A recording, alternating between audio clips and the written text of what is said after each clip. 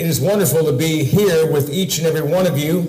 We have a wonderful crowd here, and we appreciate your presence so very much as we've assembled on this day, the most important day we have in our week, and that is the Lord's Day, to assemble as a few of God's children and worship God in spirit and in truth.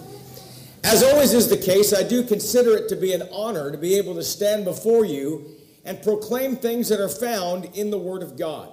And I hope and pray that what we have to consider for a little while this morning would be both edifying and encouraging to you in some way. Now, the reason for the sermon and the reason for the title. 2 weeks ago, I preached a sermon on abounding in the work of the Lord. I talked about ways that we can do that, ways that we as the body of Christ, both individually and collectively, can abound in the Word of God and in the cause of Christ. And all that we do in our life. And one of the things that I mentioned this passage found in Galatians chapter 4 and verse 19, where Paul said, "My little children, from whom I labor in birth again until Christ is formed in you."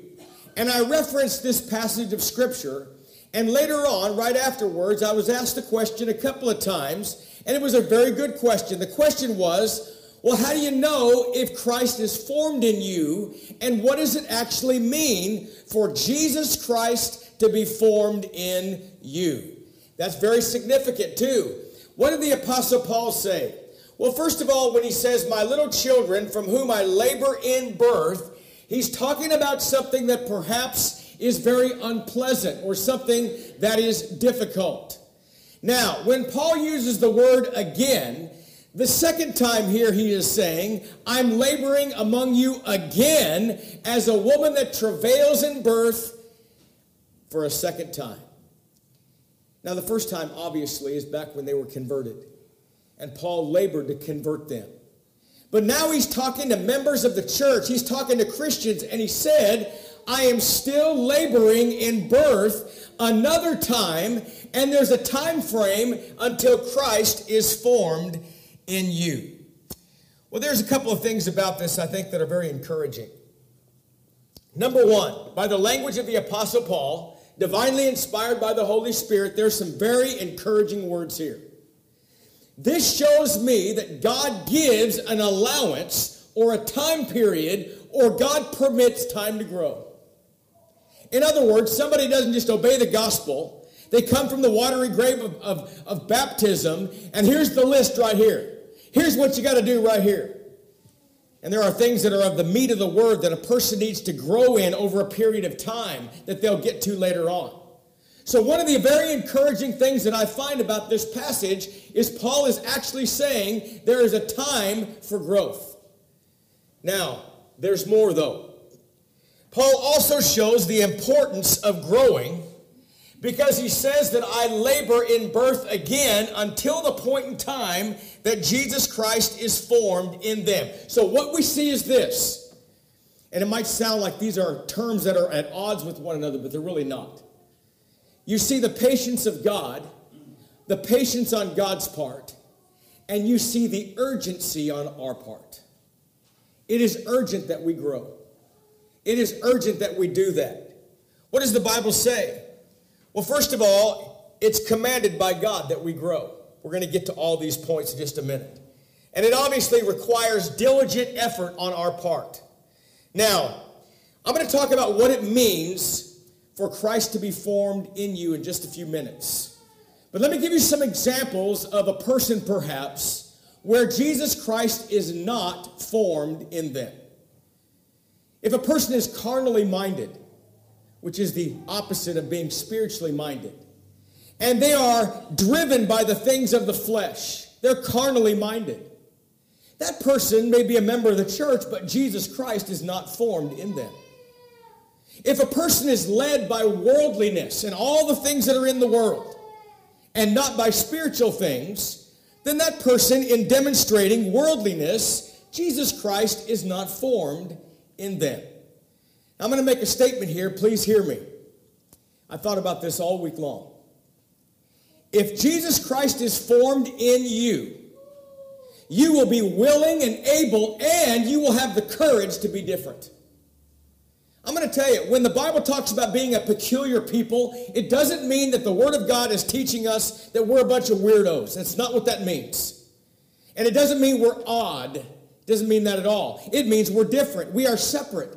If we can't separate the world from our life, and we can't do that, and we're led by the dictates of the world in our life, then Christ is not formed in us. We have some work to do. Here's another one.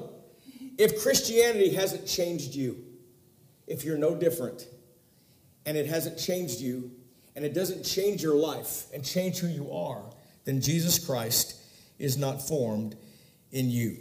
We're so blessed, though, because we find that when God commands us that we must grow, God's going to help us. Let me talk about some things that sometimes hinder spiritual growth. One of the things that hinders spiritual growth is a low self-esteem.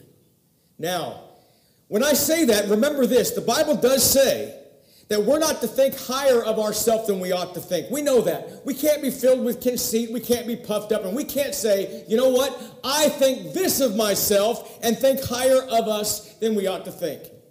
Okay? And I know the world says you got to think of number one. You got to put yourself above all that. I get that. I know that. That's not what we're saying. But I do think that spiritual growth is oftentimes hindered by a low self-esteem. I can't tell you the number of times that I've gone to someone and encouraged them to grow, encouraged them to lead songs perhaps, or maybe try to work to get in a lesson together or whatever it is. In other words, just growing in Christ and doing more. I can't tell you the number of times in my life of 42 years being a member of the church, how many times I heard, well, not me. I could never do that. I could never do that. There's no way I could do that. And sometimes a low self-esteem stands in the way of spiritual growth. I'm going to make a statement here. I'm going to use Chris because I think Chris won't mind. I love Chris, and I appreciate so much the growth that Chris has made, and others too in the congregation. But I'm going to use Chris because something happened years ago. Okay? I remember I talked to Chris years ago, and I said, Chris, man, it'd be great if you started teaching. You know what he said? He said, it is outside of my comfort zone. And really, as I paraphrase, he basically said, it scares me to death, the thought of doing that. Okay? Outside of his comfort zone. Chris is teaching now. He told me, he said, I am now stepping outside of my comfort zone. You see the point? Sometimes our low self-esteem can keep us from growing in Christ and being the person we should be. It takes courage to do that. And that's exactly what he had to do. He had to muster the courage. And he's teaching now. And that goes for all of us. Okay? So a low self-esteem sometimes hinders growth. But number two, sometimes it's not just a low self-esteem. Sometimes it's just an excuse.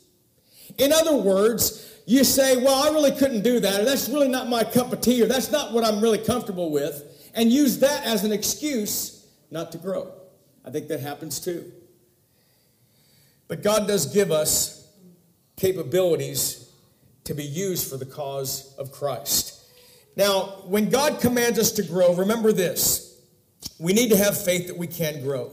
God will never command us or expect us to do something we cannot do. And that begins by having goals and working toward them. Now, I got to talk about goals for just a minute, as we're really still in our introduction here.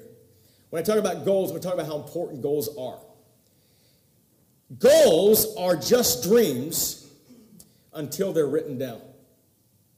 Let me give you an example of how important it is to write things down as a goal and work toward those things and having objectives to achieve the goals. Years ago, Emmitt Smith was drafted by the Dallas Cowboys. He had a list of goals the very first day that he was drafted into the NFL. And really, when he showed those list of goals to other players, they kind of had raised eyebrows, like, are you serious? There's pretty high expectations of you. He said, I want to be the NFL's all-time leading rusher. I want to run for more yards than anybody in the history of the game.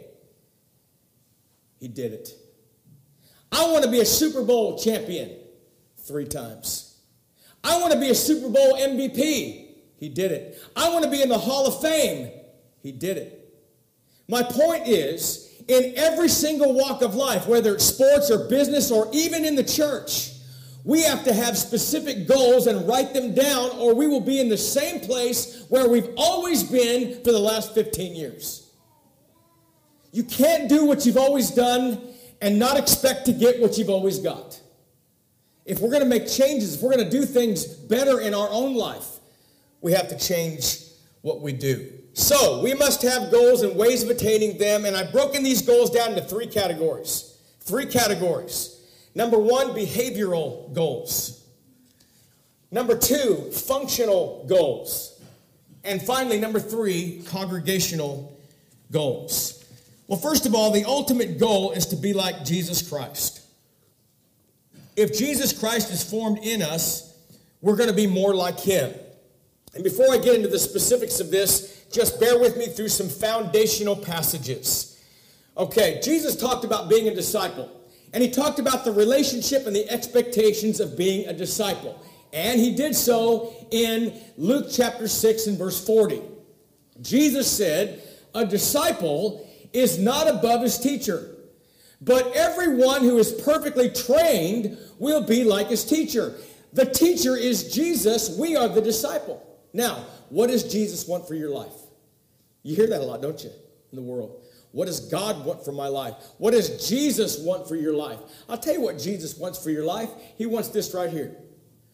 Go therefore and make disciples of all nations, baptizing them in the name of the Father and of the Son and of the Holy Spirit, teaching them to observe all things that I have commanded you, and lo, I am with you always, even to the end of the age. This is from the New King James. It's what Jesus wants for your life.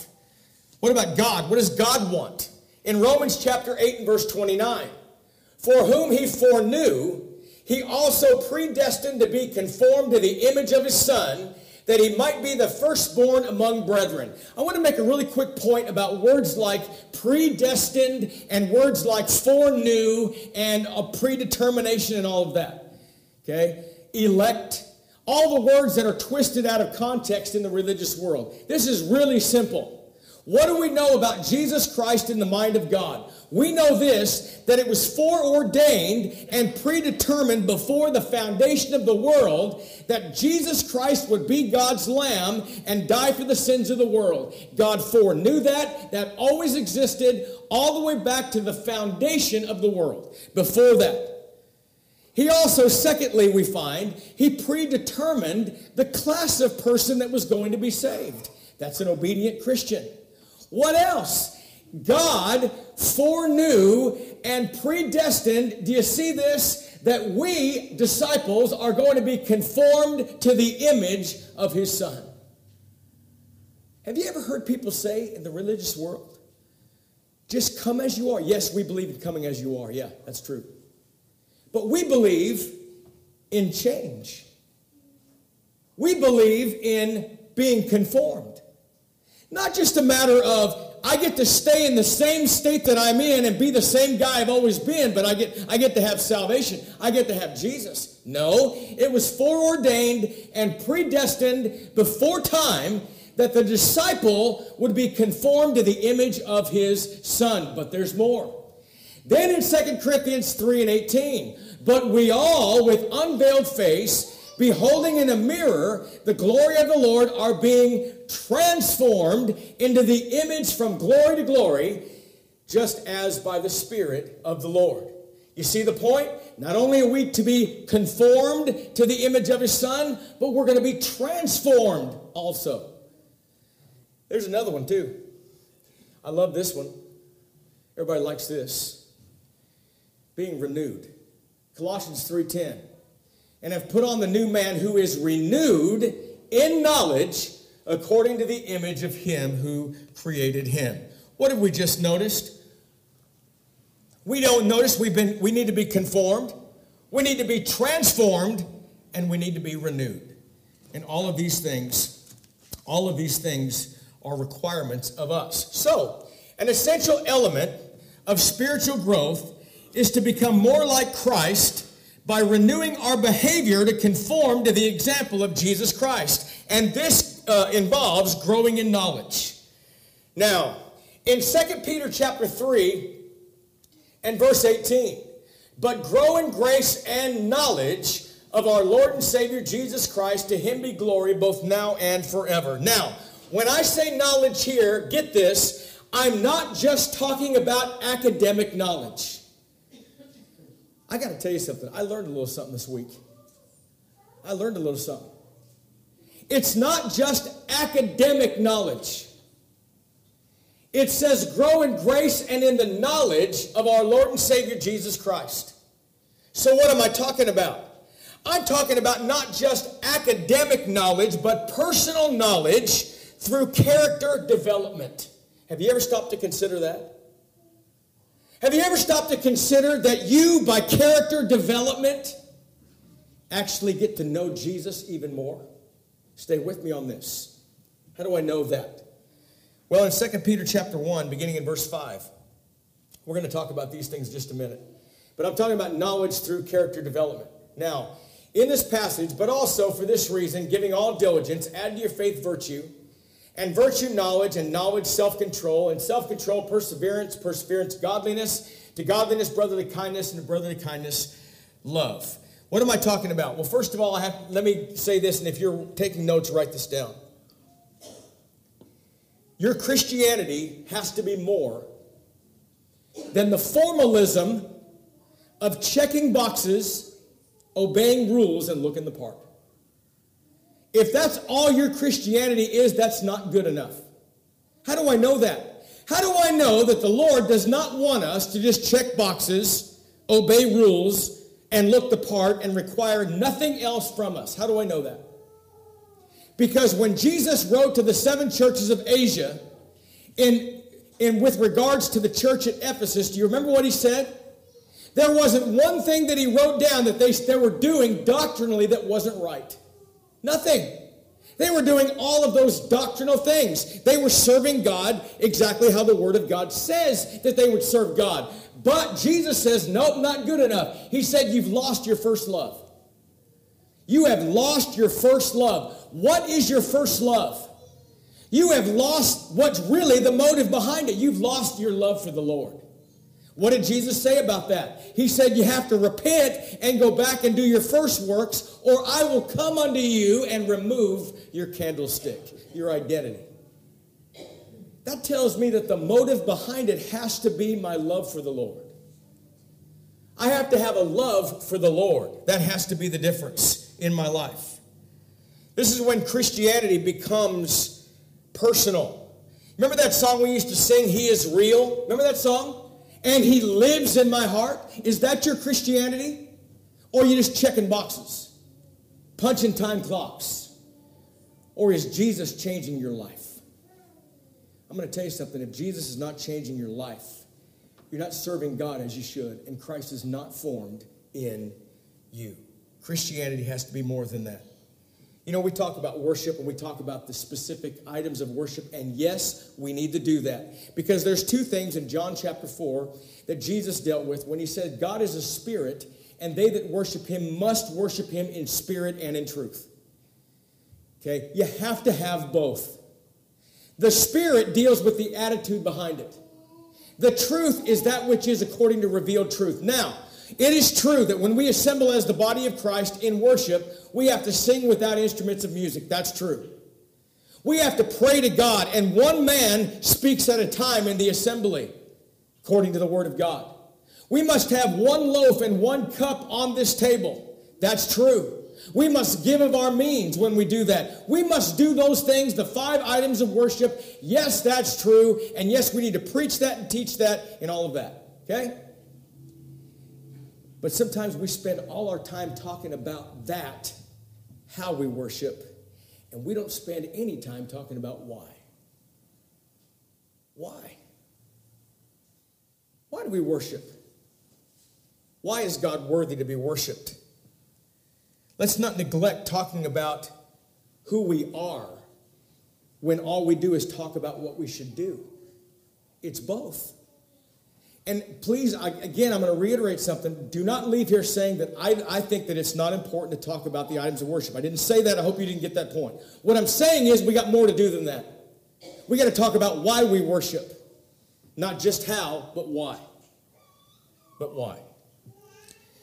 Notice these passages here in 2 Peter chapter 1. I love this. Remember what I said, you can have a knowledge of God, you can have a knowledge of Jesus Christ by character development. Let's notice what they are. Here's the list. So, as you come from the waters of baptism, add to your faith. This is what he said. Peter said, you have to add virtue. Now, the word virtue, the Greek word there, actually is a word that is not very common in the Bible. But it is extremely common in secular Greek. In fact, in its origins, the Greek word in its origins in classical Greek literally meant to do that which was outstanding, or even someone that performs a heroic deed. What's it mean specifically in this passage? It means we have to add moral excellence. That's the quality of your life. You got to change your life. Somebody gets baptized for the remission of sins. What's required? Change your life immediately. You start applying moral excellence to your spiritual life. Then what else? You know what it's going to do? It has to be based on something. And by the way, have you ever heard somebody say that you can't know absolute knowledge, that there is no such thing as absolute truth?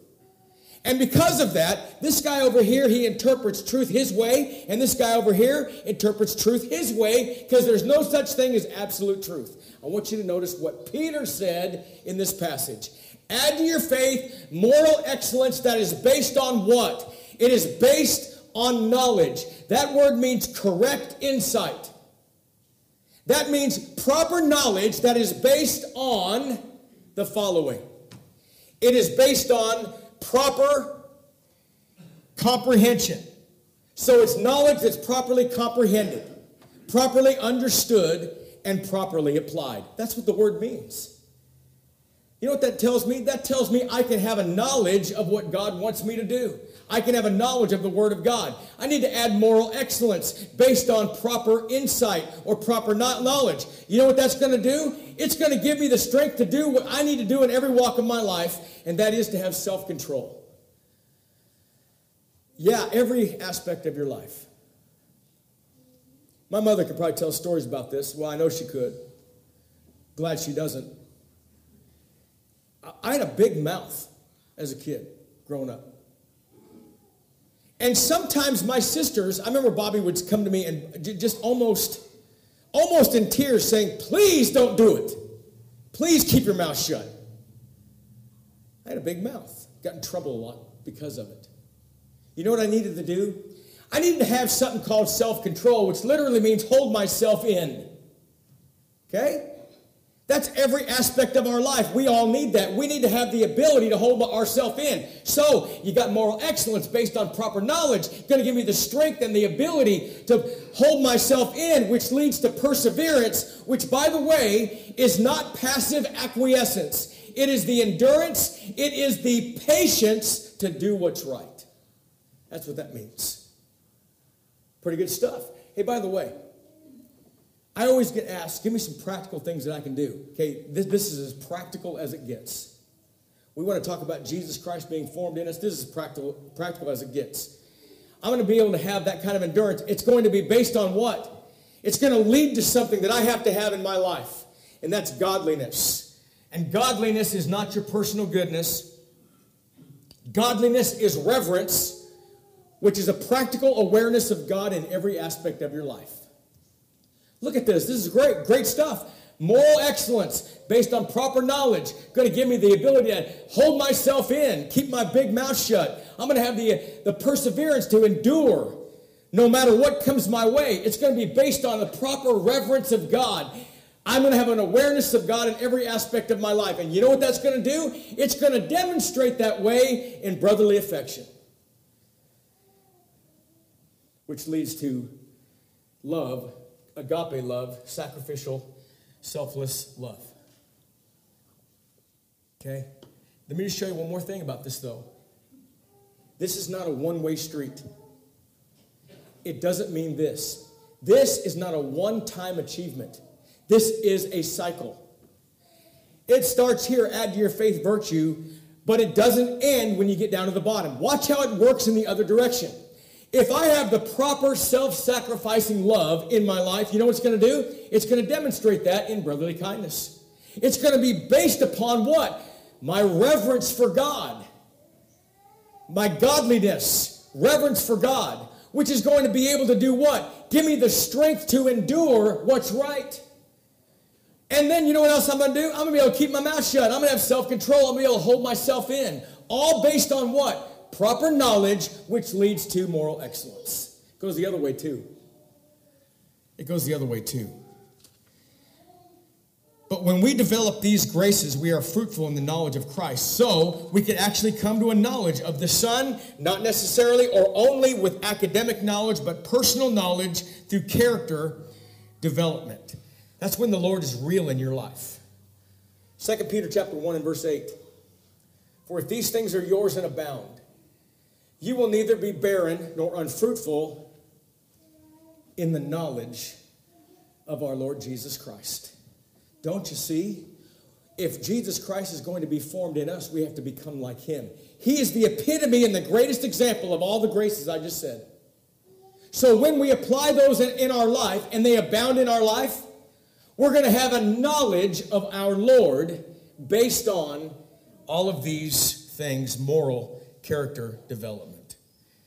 These graces are best personified in Jesus Christ, and we become like him when we apply these in our life. You know, sometimes achieving these goals, these behavioral goals, is because it's not a one-time effort. Have you ever started something and you were so enthused and so excited to start it, but something fizzed out?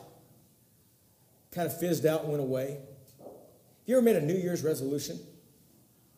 You know what the number one New Year's resolution is in the United States of America? The number one, as the survey said, the number one New Year's resolution is, I need to lose some weight. And really, whether you're talking about vanity pounds or you're talking about really needing to lose weight, that is the number one New Year's resolution. If you go to the gym on January 2nd, man, the place is packed. Packed. By February, well, it's thinning out a little. By March and April, it's a ghost town back in there. You know why? Because it takes work. It takes sustained effort. And it also takes the same thing when it comes to our spiritual growth. It requires diligent effort. 2 Peter 1, 5 and 10. It requires the sustained effort too. Galatians 6 and verse 9 says, I love this, and do not be weary in well-doing. I'm going to tell you, if you expect life to be easy and without hard times, you're sadly mistaken, and you're destined for failure if that's what you're looking for, because you're not going to find it. I'm going to tell you something, folks. The world will kick your teeth out. It's the way it is. The point being is this.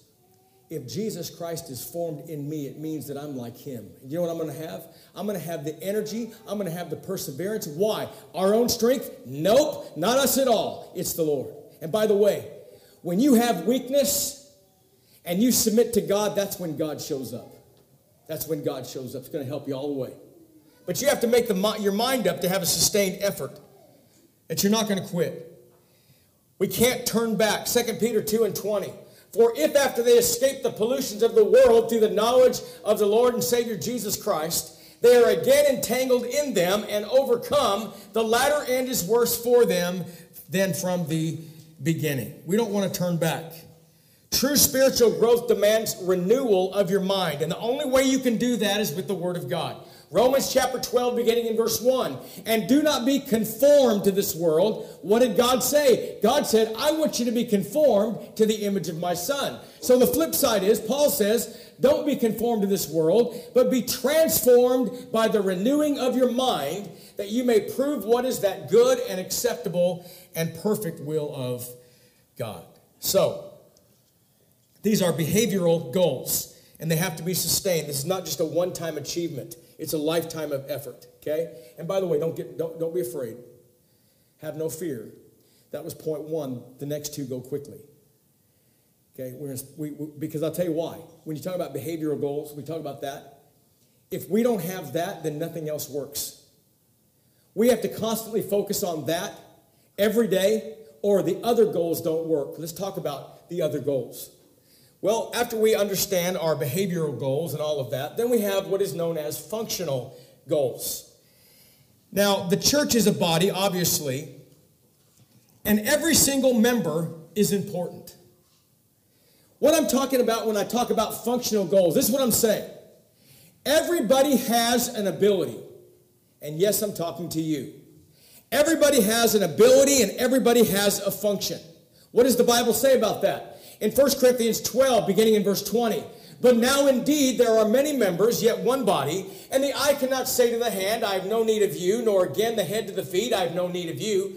No, much rather, those members of the body which seem to be weaker are necessary. And those members of the body which we think to be less honorable, on these we bestow greater honor, and our unpresentable parts have greater modesty. Now, what else? Romans 12, 4 and 5. For as we have been many members in one body, but all the members do not have the same function, so we being many are one body in Christ and individually members of one another. One final verse along this line in Ephesians chapter 4 and verse 16. From whom the whole body joined and knit together by what every joint supplies according to the effective working by which every part does its share, causes growth of the body for the edifying of itself in love. Now, everybody in the body has to grow for us to grow. You have to grow personally for us to grow congregationally. That's the third point in just a minute. What about the function? It's a matter of evaluating what your talents are and fulfilling a function. Some have the ability to stand up and teach. Some have the ability to stand up and lead songs. And we're blessed here with all of you great song leaders that can do that. That's a function. Some of you do an outstanding job waiting on the table, leading a prayer. That's a function. What about this? How about somebody that doesn't have a whole lot of speaking ability, but they can go and visit people and encourage people? They're just the kind of person that have the personality that encourages people. Okay? That's a function. I know sisters in Christ that are servers. That's what they do. That's their personality. That's what they are. That's a function. Everybody has a function. So when you talk about functional goals, that's exactly what we're doing. We're talking about evaluating what our strengths are and finding a function in the body of Christ to fill it. I got to tell you, there's nothing that encourages me more as the evangelist working among you than when I hear that people are doing things for each other, or I hear that something's being done behind the scenes, and somebody's getting something done behind the scenes, and I didn't have to think about it. I didn't have to concern myself about it, but it's getting done, and you're being a part. And I'll tell you this too. If you as a member of the church get involved, you will be strengthened by it because you'll feel part of what we're doing as a congregation. Functional goals. Whatever we have by way of our abilities, we have to serve and find a function. 1 Peter 4 and 10. As each one has received a gift, minister it to another, as good stewards of the manifold grace of God. Now, when we fail to grow, we waste the abilities that God has given us. Now, I got to ask you a question, and obviously you're not going to answer me out loud, and I don't even want you to tell me later on. But I want you to be very honest with yourself, and I want you to ask yourself the question, is this applying to you? Okay? Here we go. For though this time you ought to be teachers, you need someone to teach you again the first principles of the oracles of God. And you have come to need milk and not solid food. For everyone who partakes only of milk is unskilled in the word of righteousness, for he is a babe. But solid food belongs to those who by reason of use have their senses exercised to discern both good and evil. I got to ask you, is that you? Now, you remember when I said in Galatians 4:19, I'm very encouraged because Paul, with the language that he's using, shows God allows time for growth, right? How much time, though? How much time? Have you been a member of the church for 10 years and you haven't grown at all? If that's the case, then you fall into this category. Talking about spiritual malnutrition. You still need the milk of the word. You haven't grown at all. We have too many malnourished Christians in the church today. The challenge of reaching our functional goals, though, first of all, is we have the challenge of determining our function. Everybody's got a function, and it's based on our ability. And doing so, we must consider the following. Let me ask you this. Consider these things. Consider these questions. Ask yourself, what are my strengths? What are they? Number 2, do I really lack certain talents, or do I have them, I just have to work harder to develop them? What about that? Am I really the one talent man, or do I use that as an excuse not to grow? I've heard that in my life. I've heard people say, well, I'm just the one talent guy. I can't do much. Are you really the one talent guy, or are you saying, wait a minute, I'm just using that as an excuse because I don't want to grow, I don't want to do more. What else? Is my lack of development due to indifference or laziness? Am I selling myself short through negative self-talk? Are these the reasons that I'm not growing? Is the world preoccupying all of my time and all of my energy, and therefore I don't grow?